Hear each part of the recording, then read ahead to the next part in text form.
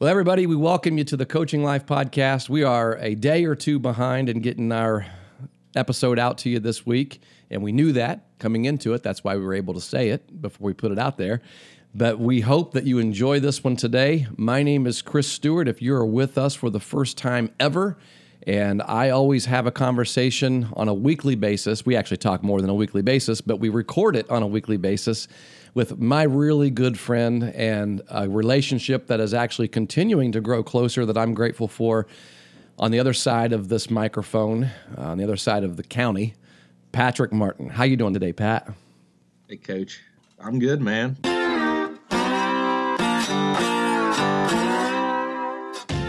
Today's a good day. It is a good day. Yeah. All you Browns fans, today's a good day. Always got to... Is that what you mean? Or is that something? Well, I am. Yeah, I took some subtlety. This is a Coaching Life Victory Monday. Because not only did the Browns win, but the Cowboys also won. The Cowboys did win. Yeah. It's bittersweet because I really like Dak Prescott, and he's a good dude.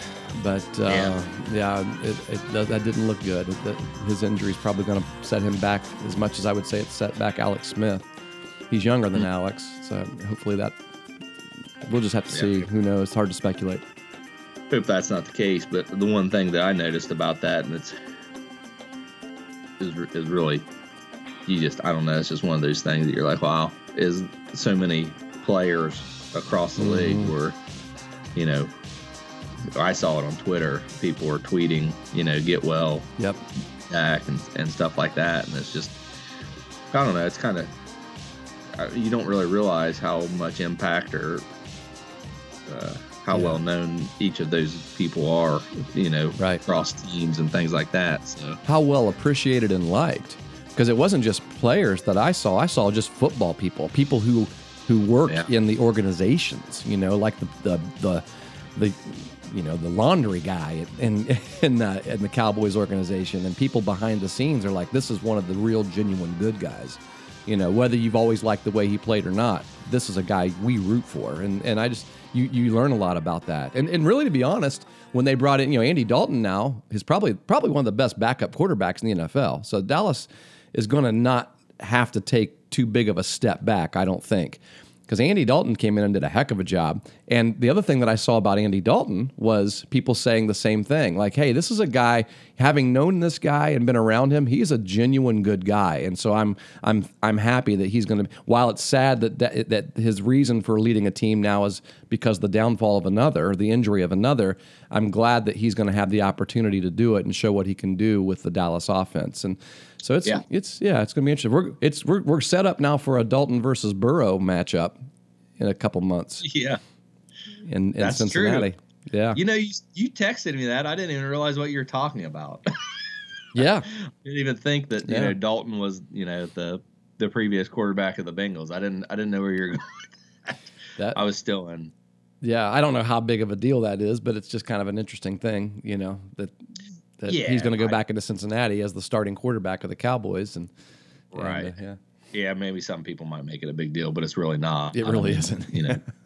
Yeah. The Bengals made a decision to change gears, and they drafted a kid that.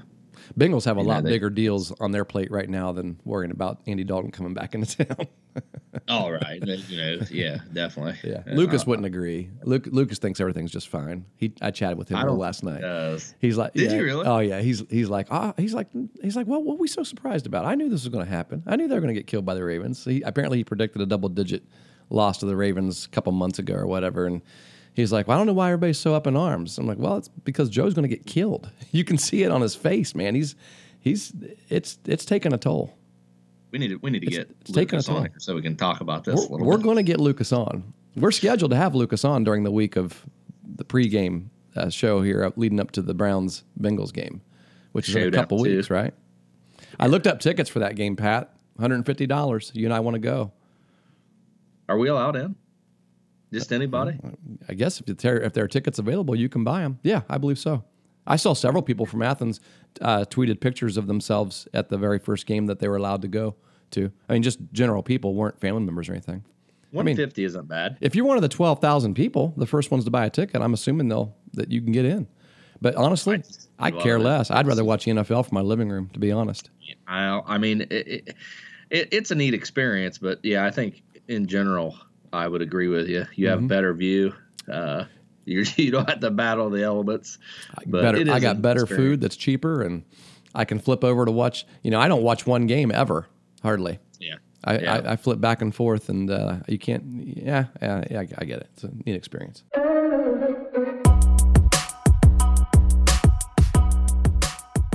So anyway, I had an idea for a episode, and I mentioned this to Pat this morning. And so we're going to do this today. We're going to do something a little different today. We normally will have a topic that we discuss for a good 45 to 50 minutes or longer, sometimes a little less, but usually not.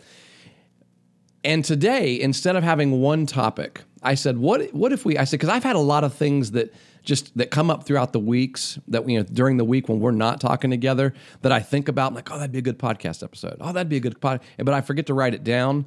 And so I want to make sure that I start like jotting these down like in my notes in my phone or something like that. And I thought, what if we just took a few minutes and did some like, hey, FYI, you ever do like someone sent, I send a lot of emails. I pass a lot of emails along to other people because I'm the middleman in a lot of way where I work. And so I end up forwarding a lot of emails, and I just basically put in the body of the email FYI ... and then they know to look at the statement below. Well, what if you and I had some FYIs that we just wanted our listeners to know, just a handful of things, random things. They don't have to be related at all to one another. It's like switching gears. We go to a commercial and come back, and we're talking about something completely different. We're not really going to any commercials. We haven't sold anything yet. But do you have a handful of FYIs that you'd like our listeners to know, Pat? Well, the way that you present that is a little different than I some might.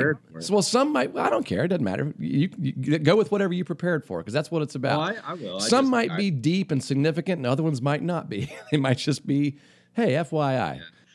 Well, I've got a lot of things like that. I think you could touch on a lot of things, but there's been some things that well, you started. I've just caught myself thinking over the past couple months, I think, and being able to watch my kids play fall baseball and watch my oldest son Jake play his first year of football. Which, by the way, if you don't mind me interjecting, your son Jake, for his first year of football, he's a stud. He is. You guys out there, well, it's his little brother that listens, right? Not him. Yeah. That's right. He don't listen. So Jeremiah's not telling him, but he's the quarterback of the Megs Marauder middle school team, combined 8th grade and 7th grade, right? But he's technically a 7th grader. And he's an 8th grader. Oh, he's an 8th grader. Okay. I forgot these kids missed half their 7th grade year, and he's been the only one to take any snaps this whole season, right? He has. And you have one more game this Wednesday. Yep. And final game. He plays.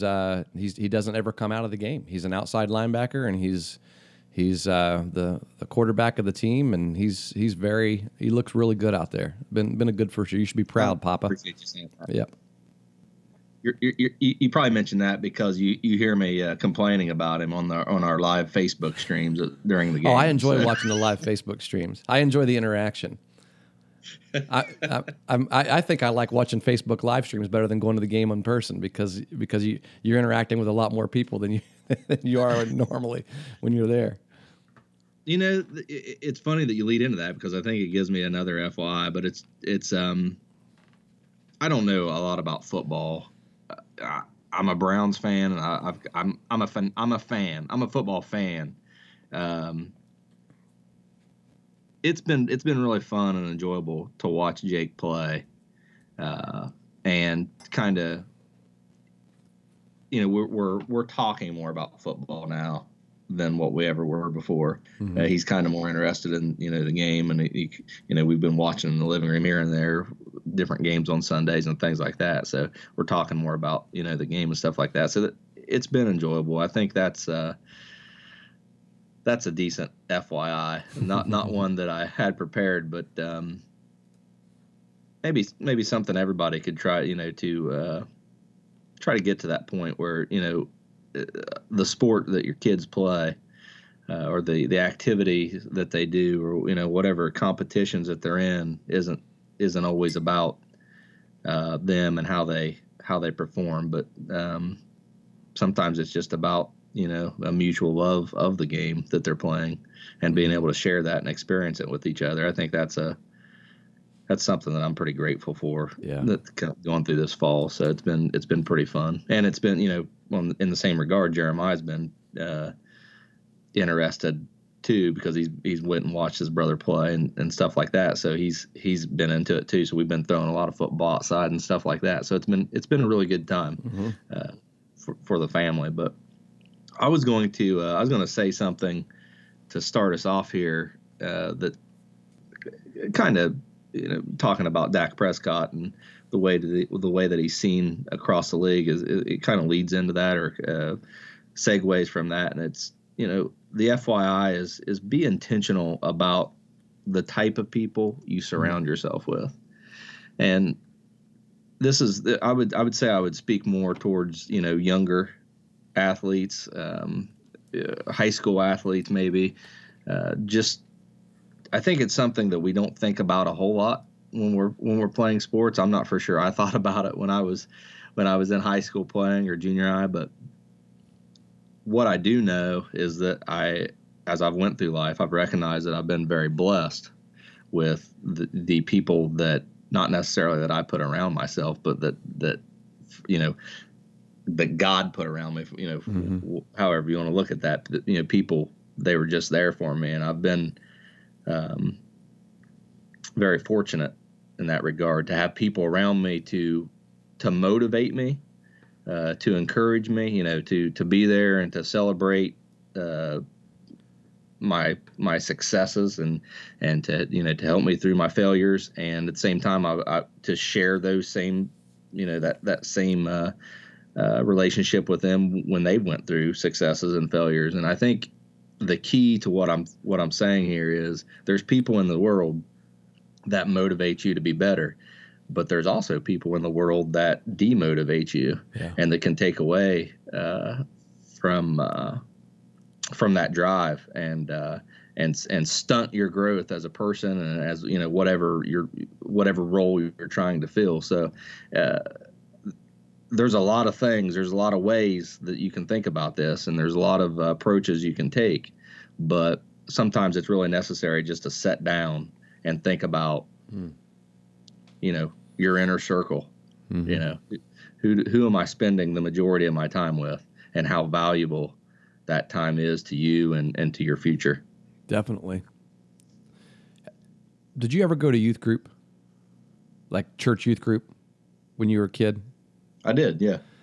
Well, I did too. And one of the things that I remember from those youth group days, which, by the way, there are hundreds and probably thousands of lessons I didn't remember, but every now and then something happens and it sticks. And one of the lessons that I remember was an illustration that my youth group youth pastor gave, and it's probably wasn't original with him, I'm sure. It probably happened in hundreds of other, you probably have seen it or heard it as well. He had a whole group of people standing around this little, like sort of a small table in the room, probably a 3-foot high table. And he said, all right, Chris, stand up here on this table. So I was the volunteer, stood up on the table. And he said, now what I want you to do is I want you to try to pull. I'm going to have you grab a hold of a hand. So we had 4 people down there, 2 hands on my right hand and 2 hands on my left. And he said, I want you to try to pull those 4 people up onto the table before they can pull you down. And I looked at him like, that's impossible. I mean, you're talking about 4 people, the amount of G force that's going to be going against me. And so I said, all right, so 1, 2, 3, and I went right down. So he said, okay. So then I tried it with 2, so 1 on each hand. He's like, okay, now try it. I'm like, it's still impossible. I said, you give me one of them. Give me that little girl over there. I'll pull her up before she can pull me down. So there's a little girl that weighed half what I weighed, and I didn't weigh a lot. So I'm up there and I'm like, okay, I got this now. And he said, go. And I pulled and she went into the table and then she grabs a hold of me and she pulls and pulls and pulls. And before you know it, I fall down. I fall down off the table. And he said, so here's the point. It might be kind of corny, but here's the point. It is always going to be a lot easier for someone to pull you down than it's going to be for you to pull them up. And it multiplies when you add another person to it. It gets a lot easier for you to get pulled down the more bad choices you make in terms of who you hang out with. He said that little girl there shouldn't have been able to pull you down, but it's when you talk about the leverage that she has underneath, and she's pulling down, and you're trying to pull up. We always think that we can save people. We always think that I'm hanging out with this person because I'm the missionary here. I'm going to save this person. I'm going to help this person. And a lot of times, regardless of how strong you think you are, you get pulled down, and it doesn't mean. I mean, there's a fine line there between. In that as well, because people who have a bad rap in life need good influences in their lives too in order to turn themselves around and change. But I think that's where the numbers come in. The numbers, where it's not just you alone. You have other good people around you that you can that can hold you accountable, and you them. And then it's not that you gang up on the bad kid, right? But the whole idea, that's not at all what I'm saying. The whole idea here is that it's just you got to be careful. The proverb writer says in Proverbs 4:24, guard your heart, because out of it flows everything else in life.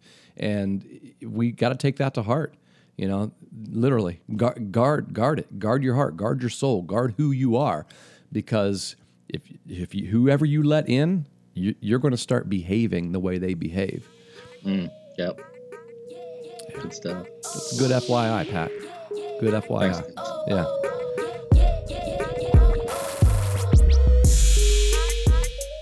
So here's my FYI. Here's one of them, depending on how many we get to. I'm just going to say it this way. There will always be failure in the process of making change. I think the Bengals are a great example of that, but we don't have to talk about the Bengals. But let's bring it to home, closer to home. All right. So let's say this is actually something that I've been having to explain, or choosing to explain, not necessarily having to explain, but I've seen, like last week, I had I work with kids on a weekly basis. So 5 kids every Wednesday night, I work with them on pitching, giving them pitching lessons, pitching instruction. And one of the boys that I have, just great kid, love him. He's always wanting to throw strikes. He gets really upset when he doesn't throw strikes.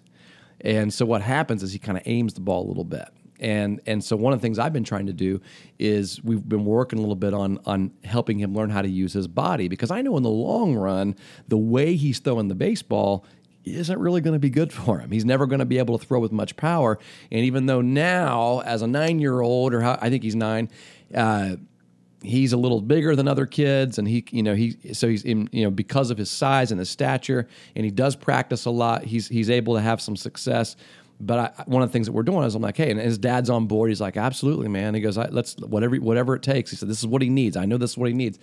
And so what happens is we're getting him to drive a little bit more with his hips, and getting him to get into his butt, get into his legs a little more, and cleaning up his arm action and doing some things like that.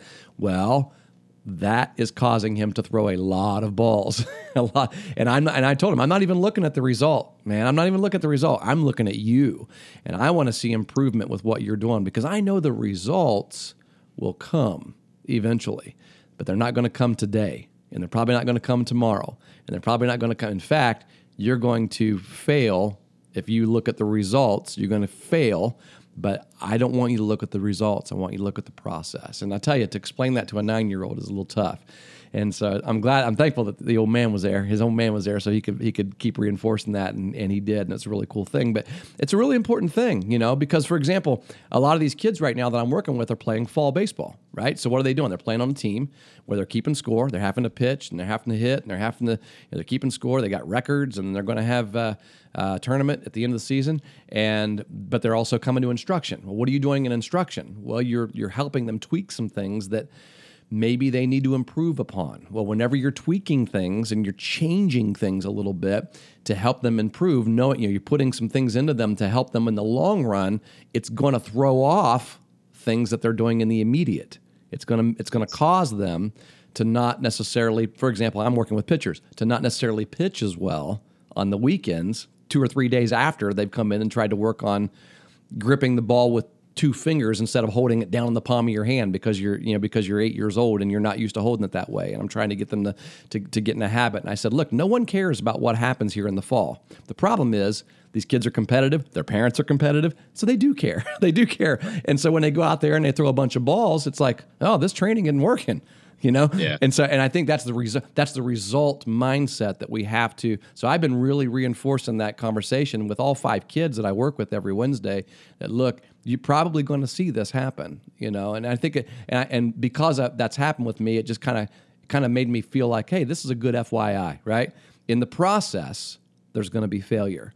But we got to trust the process is actually, and you got to make sure that the process is a good process. Also, you got to make sure that what you're doing is actually helpful, and that's my job to help with that.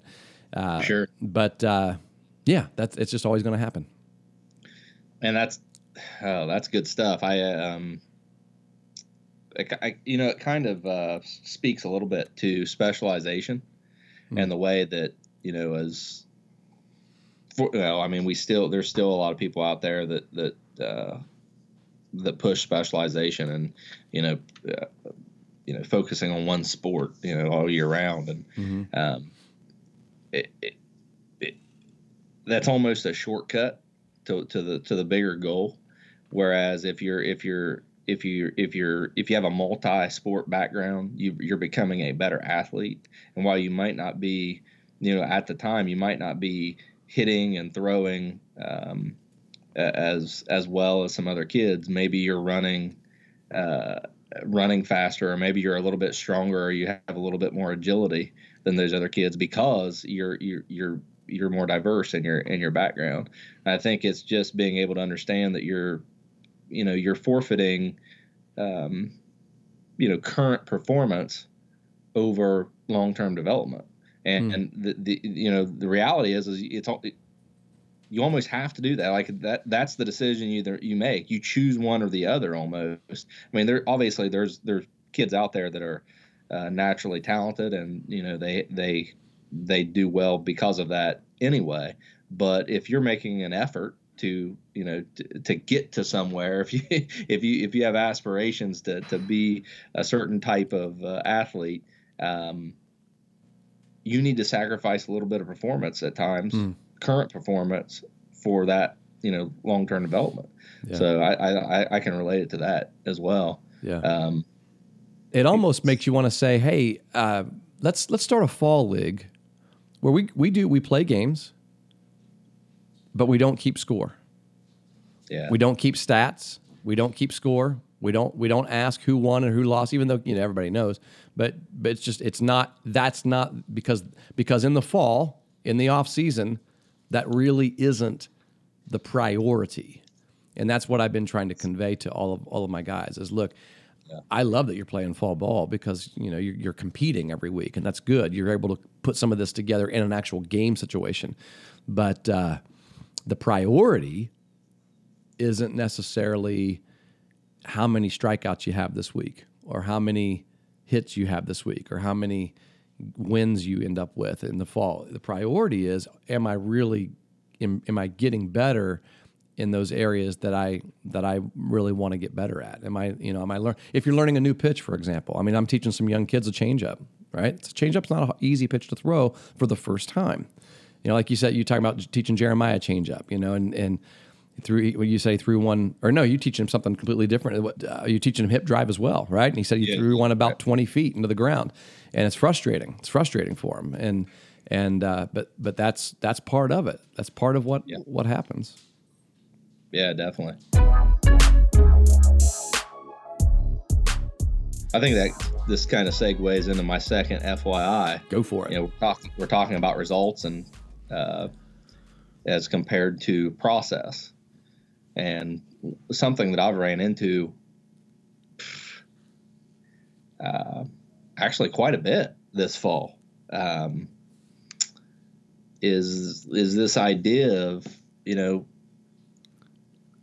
it kind of sounds superficial, and maybe it is, It is, because it really doesn't matter. But I see a lot of players looking across the field and wanting to prove themselves to their opponent, or to, maybe to fans or something like that, on the other side of the field. And I thought it was odd, because when I was thinking about this, I didn't expect it to happen. But LeBron James was on in his post game interview last night after the Lakers won the NBA championship. He said he was talking about how everyone wanted respect. Yeah. And he wanted his respect. And I wondered who he was talking to, right, when he said, I want my respect, because I don't know who doesn't. Right, exactly. Obviously does he want to be known as, does he want everybody to say he's the greatest player ever? I don't know. I'm not really for sure what that means. Yeah. But what I see this hindering a lot of young players. And it's like we're, like you say, Coach, we're playing fall ball, right? And I don't want to hurt any feelings here, so I'm gonna be careful. But it doesn't matter what your batting average is in fall ball. It doesn't matter who wins. And we say fall ball, but really you can make this argument. Sure. I was just thinking the same thing. Yeah, it rarely matters in spring ball or summer ball. Yeah. As a 14-year-old or a 12-year-old. Yeah, I'm not saying we don't coach our kids to win. I'm not saying that at all. I think absolutely. Striving to win is a very important part. Yeah, if we put together a wiffle ball game this afternoon, I'm coaching my team to beat yours. Absolutely, yeah. Right. Well, what are you doing if you're not doing that? Right? You're doing the opposite, I guess, and that just doesn't make sense. But right. To your point, I think one thing that might help is that this idea of unstructured free play and being able to go out and just kind of ignore because in that setting, the results only matter to one person. And that's the opinion that matters most. When you're talking about respect or you're talking about proving yourself, stop worrying about everybody else's opinion. Fear your opinion more than anyone else's. Good point. Because your opinion is what's going to drive you. Yes. Right? Your opinion is what's going to motivate you. And I've noticed, we've done some wiffle ball, and we've done last practice we had with our 10-year group. We let them use their aluminum bats or their composite bats, and we used tennis balls. They were hitting tennis balls, and of course they were hitting them a long way. So it was fun. They're having fun, but there was a lot of base running errors, and I saw, without coaches out there telling them where to go and what to do, I saw these kids make horrible base running mistakes, similar mistakes that what they've made throughout the fall season. But I think they learned not to make them, because when they made them in this unstructured free play setting, the people that were getting on them was themselves. They were on themselves, and their teammates were like, "Whoa, what'd you do that? That was bad base running." So they felt that. Felt worse. And in that setting, you learn things like that. Yeah. And it's things that sometimes just saying, "Hey," you don't do that as a coach when you're talking to a youth player and you say, you made a mistake here. Sometimes that doesn't mean as much as when you're out playing with your buddies, against your buddies, and you make a mistake because it hurt, more personal. It hurts you as a person to make that mistake in that setting more than it does, with a coach telling you. Sometimes, not all the times, but I'm just saying there's opportunity for that. But the FYI here that I want to focus on is focus on your process, and your process doesn't take place in front of anyone's eyes, right? Or in anyone else's mind. Yeah, exactly. Or anyone else's opinion but yours. Yeah. It doesn't matter what they think. That can help you and hurt you at the same time. What matters the most is what's in you and what you think and what you know. When you walk up to the plate, You're 0 for 2 on the day. The only thing that matters is how prepared you are for that third at bat. Mm-hmm. And you get there by how you prepare outside the game, not how you not what you do during the game. And I think that's a way to speak to performance against development. Yeah. Focus more on development.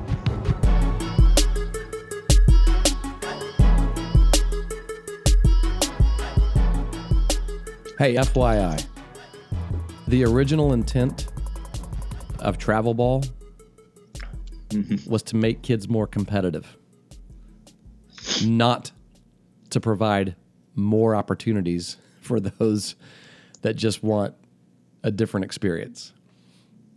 So what I mean by that is you used to have to compete for a spot if you wanted to play travel ball.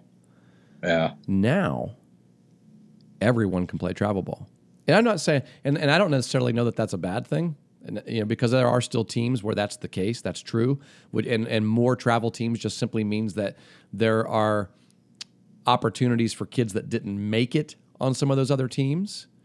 But one of the things that I see or have seen in recent years is it's hard to compete.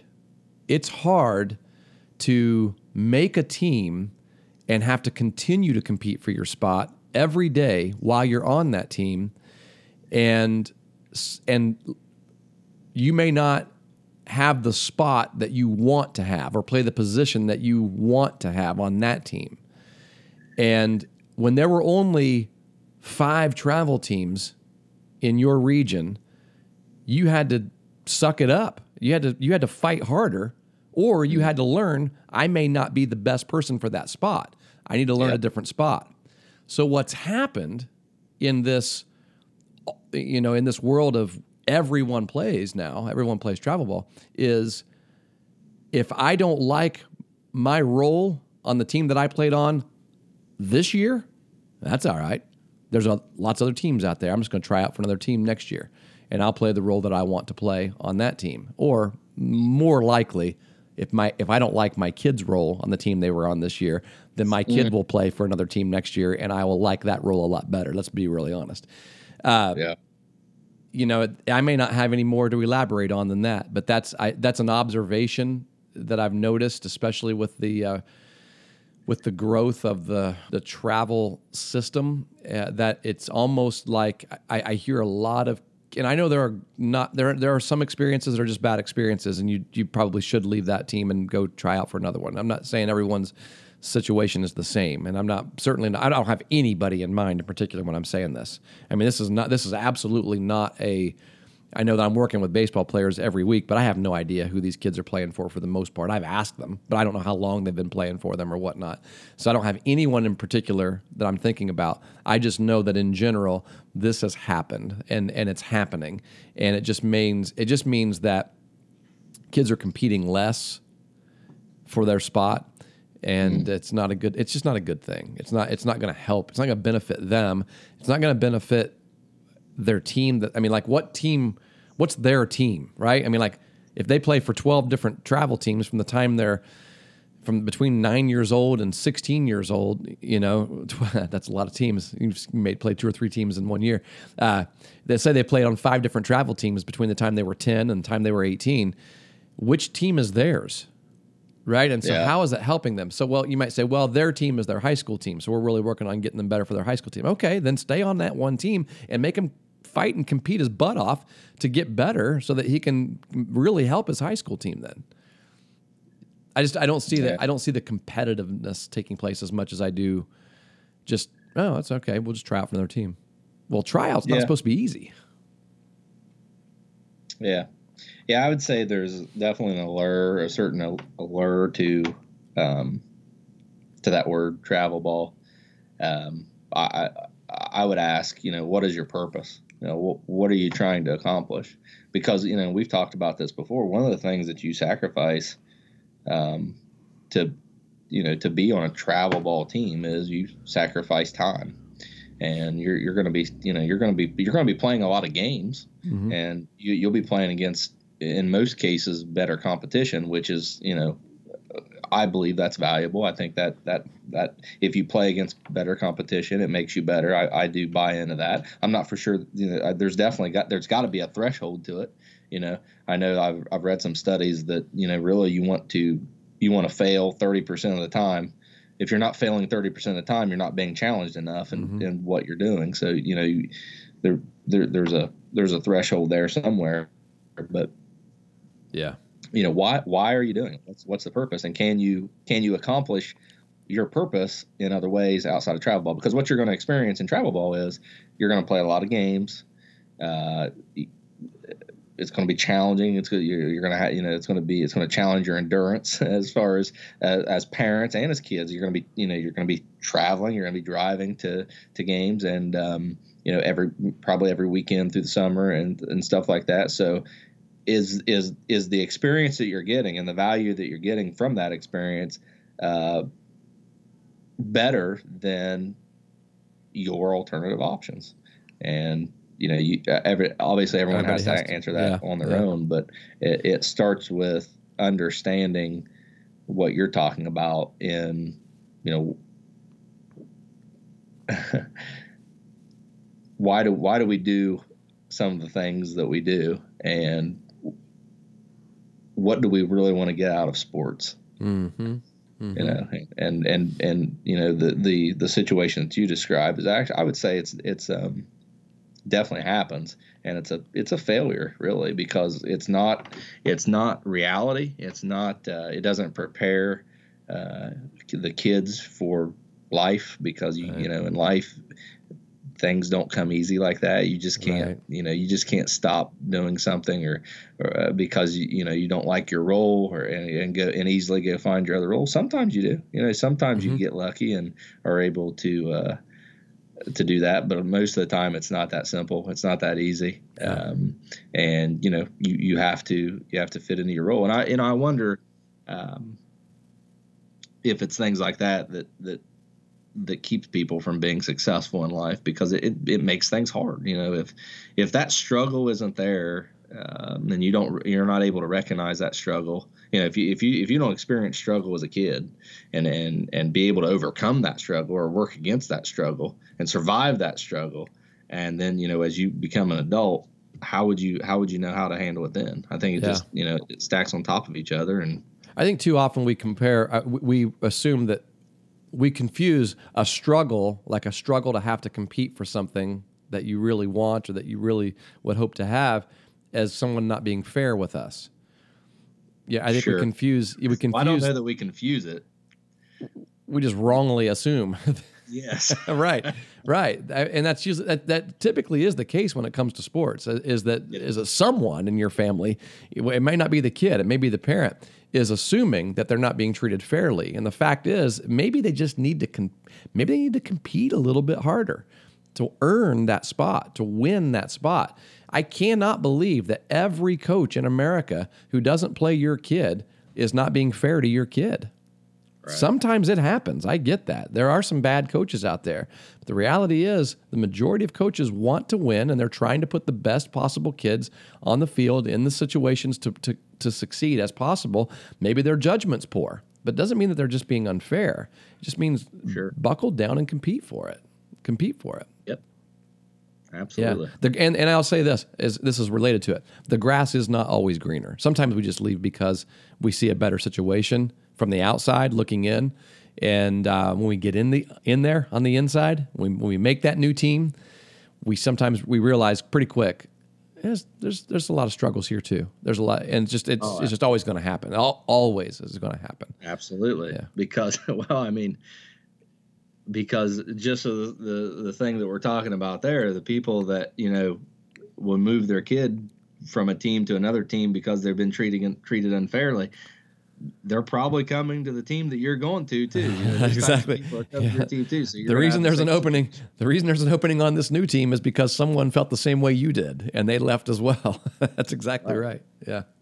And we've talked about this before, but it's just an opportunity to strive in a situation that's unfavorable. And we had a 12U game this weekend, and our pitcher was struggling a little bit, and he's good ball player, very good ball player. Pitches, catches, he plays shortstop. He can play anywhere. Hits well. He's already hit, I think, 3 or 4 home runs this fall.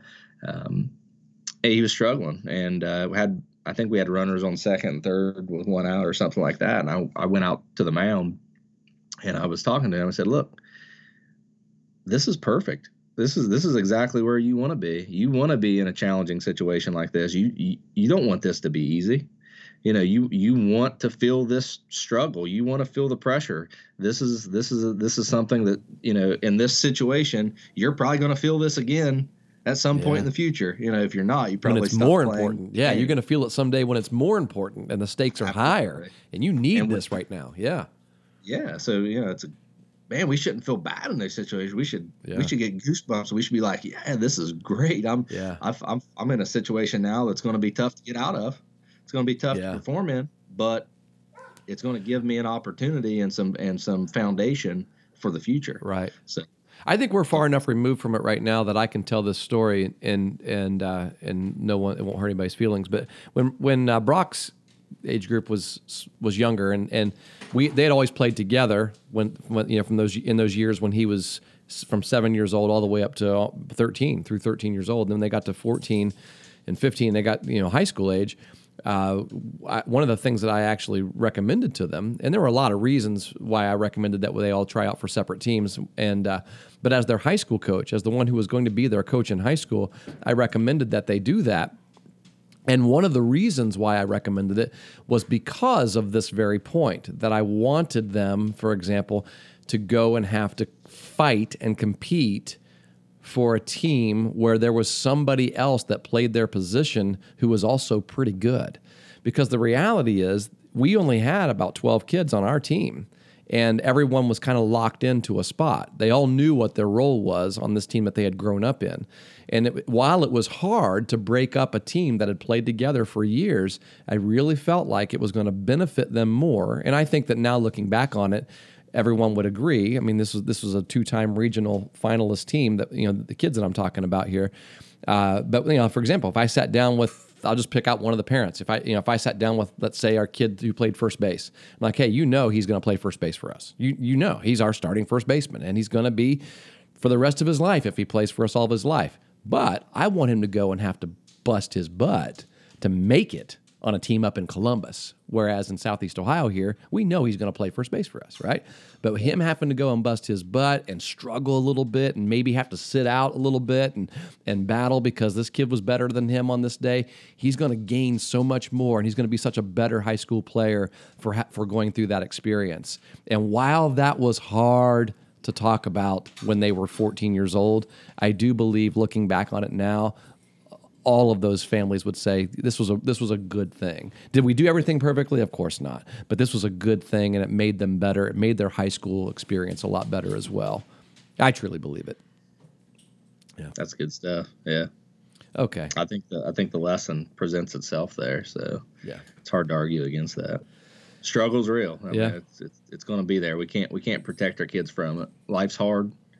The better we equip them to handle that difficulty, the better they're going to be. That's just reality.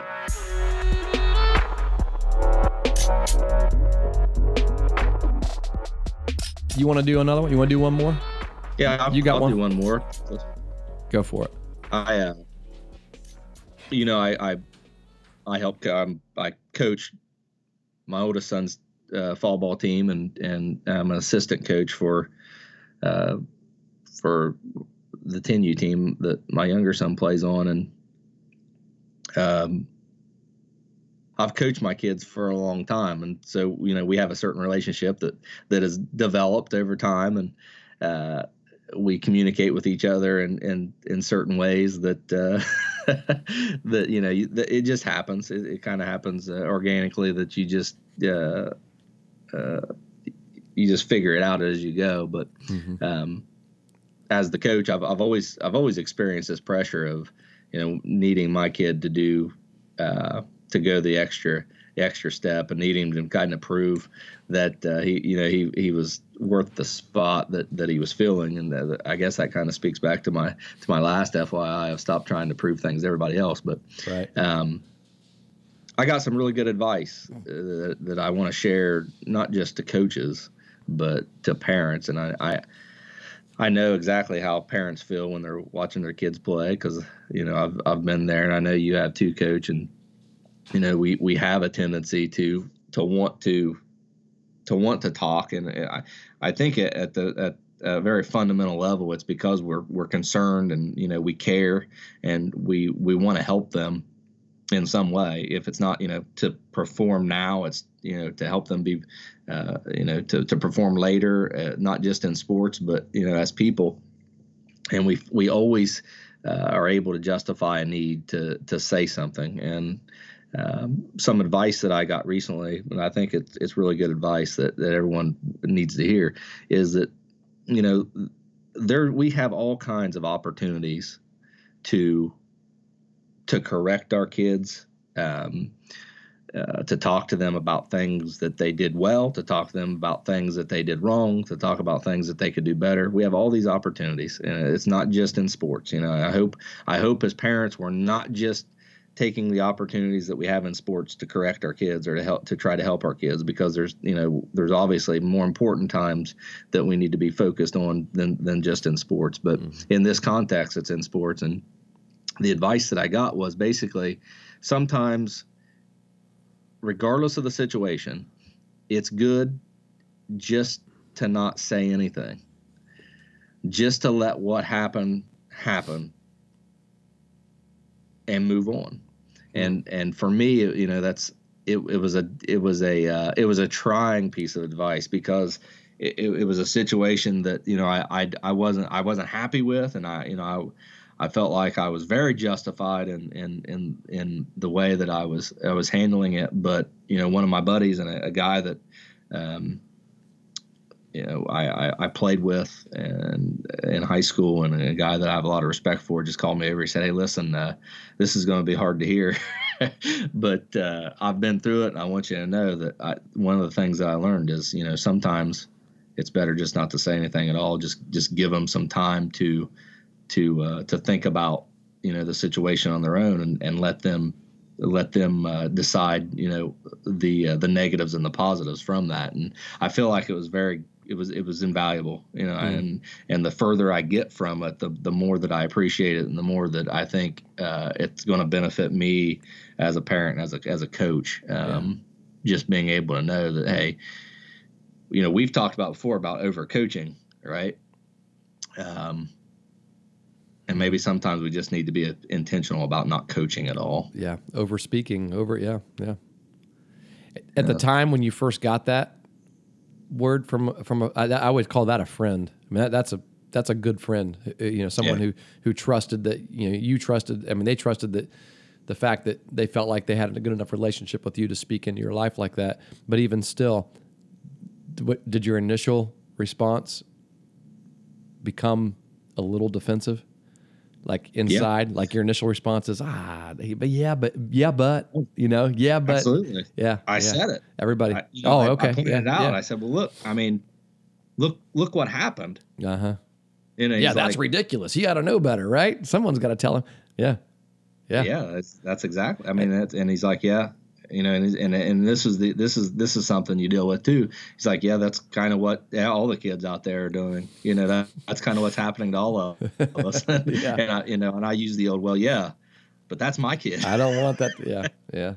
Right. And he said, he knew, he knew where I was, he knew how I was feeling. I think he knew how I was going to respond and how I was going to feel to the advice, but. I'm glad he thought, enough of me to know that I was going to listen a little bit and at least consider it. And it is something that I did, and I feel like it's been a positive thing. And it's something that I'm going to use going forward. I think there's times, not all the time. I think if coaching wasn't important, what are we doing here? So I think coaching is very important and through all walks of life. But I think too, just taking some time and sometimes just saying, hey, strategically, I'm just going to let this one go, and we'll let it play out, and let them figure it out on their own. Sometimes the best thing that you can say is nothing at all. Yeah, the best thing you can do, the best way you can respond. That's good. Yeah, that's really good. I actually wrote one down that is pretty much, it goes a lot right along with this, and it's harder to be complimentary than it is to be critical. Being critical comes really natural to us, and it's the first thing that we often think about in any situation, whether it's regarding sports or just life in general. But being complimentary to someone, you have to be intentional to do that. Yeah. You actually have to plan that in a way in your mind. It may not be like you're not sitting there making a huge plan, but you actually have to be intentional to be complimentary to someone. Whereas I think being critical comes really natural to all of us. Yeah. Well, I think critical is driven easier by emotion, and especially in sports, and especially in the game of baseball. My goodness, baseball is just a game of failures. You screw up all the time in baseball. Bad things happen, every inning. So, when you're when you mix emotion with that environment, that setting, it's very easy to start pointing out flaws and pointing out mistakes. And the irony in that is, a lot of the times you're the one making the mistake by doing it. Yeah, very ironic. Very much so. Man, I enjoyed this little popcorn topic thing. Yeah, this was good stuff. I'm glad we had it. I've got one more to share with you here, though. Okay, good deal. So you're gonna have to share this with your wife, Chastity. Okay. My family has made a declaration. Okay. We're doubling up on the Christmas spirit this year. Oh, no. I told him, I said, hey, here, I got an idea, guys. Since this year has been since March, this year has been just crappy. We had stuff taken away from us, and, the joy has been challenging to find, and you had to really choose to be intentional to find joy in a lot of circumstances. So I tell you what, here's something we can control. We can control what we do for Christmas this year. So we're going to double up on the Christmas spirit, the Christmas decorations, the Christmas baking. Well, maybe not the baking, but my daughter Kayla, yes, the baking. Yeah, but no, that's what we're doing. So I want to challenge you. I want to challenge the Martin household to double up on the Christmas spirit this year. Can your wife hear me? You have to relay it to her. You're looking at her right now. I can see it. What did you hear, Coach Stewart? We have to double up on the Christmas spirit this year. Double the. Did you hear? I did hear that. In fact, I'm going to crank that volume up when we edit this podcast later, so everyone can hear it. Maybe we could do like maybe we could have a Martin Stewart family Christmas. Oh, there you go. And everybody except me does all the work. Does all the work. Or maybe I just won't come. How about that? Figure something out. Yeah. All right, Coach. It's good talking to you. Good talking to you. Since I'm doubling up on... Yeah, thanks for joining us. And since I'm doubling up on Christmas spirit, it means on October 12th, I'll have to say, Pat, Merry Christmas. Merry Christmas.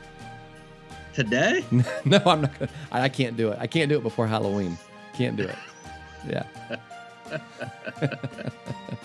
But you wait. We're going to have more lights this year, more decorations inside. It's going to smell like Christmas in here. All right. Okay. I can't wait. I'm excited. There you go. All right, man. Yep. Good talk. We'll talk to you later. Talk to you later.